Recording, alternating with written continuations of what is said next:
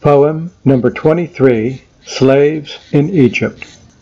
Genesis 50, verse 1 through Exodus 2, verse 9. Joseph prospered long in Egypt. His children multiplied. They were many and strong and filled the land, but finally Joseph died. A new Pharaoh ruled in Egypt. Joseph he did not know. He feared the strength of the Israelites. He said, "Look at how they grow.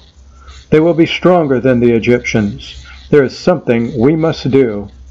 We'll make them slaves and work them hard, and soon they will be few." This was too slow for King Pharaoh, as he watched the Israelites thrive.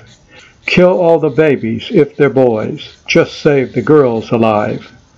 But the midwives and mothers did not obey Pharaoh. They saved the babies, and Israel continued to grow.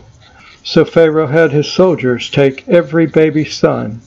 In the Nile River they were thrown, except a special one. A lady hid her baby, safe from Pharaoh's wrath. Then she made a boat and let it float, where the princess took a bath. When the Pharaoh's daughter saw the ark and the tiny babe within, she said, "I want to keep the child, but what do I feed him?" Now the sister of the baby watched the princess for a while. "I'll help you.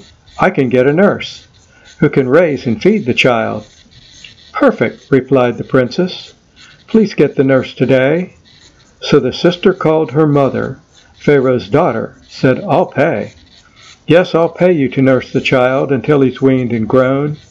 Then you bring the boy to me, and I will raise him as my own." So his mother saved her special son. God will give him strength and fame.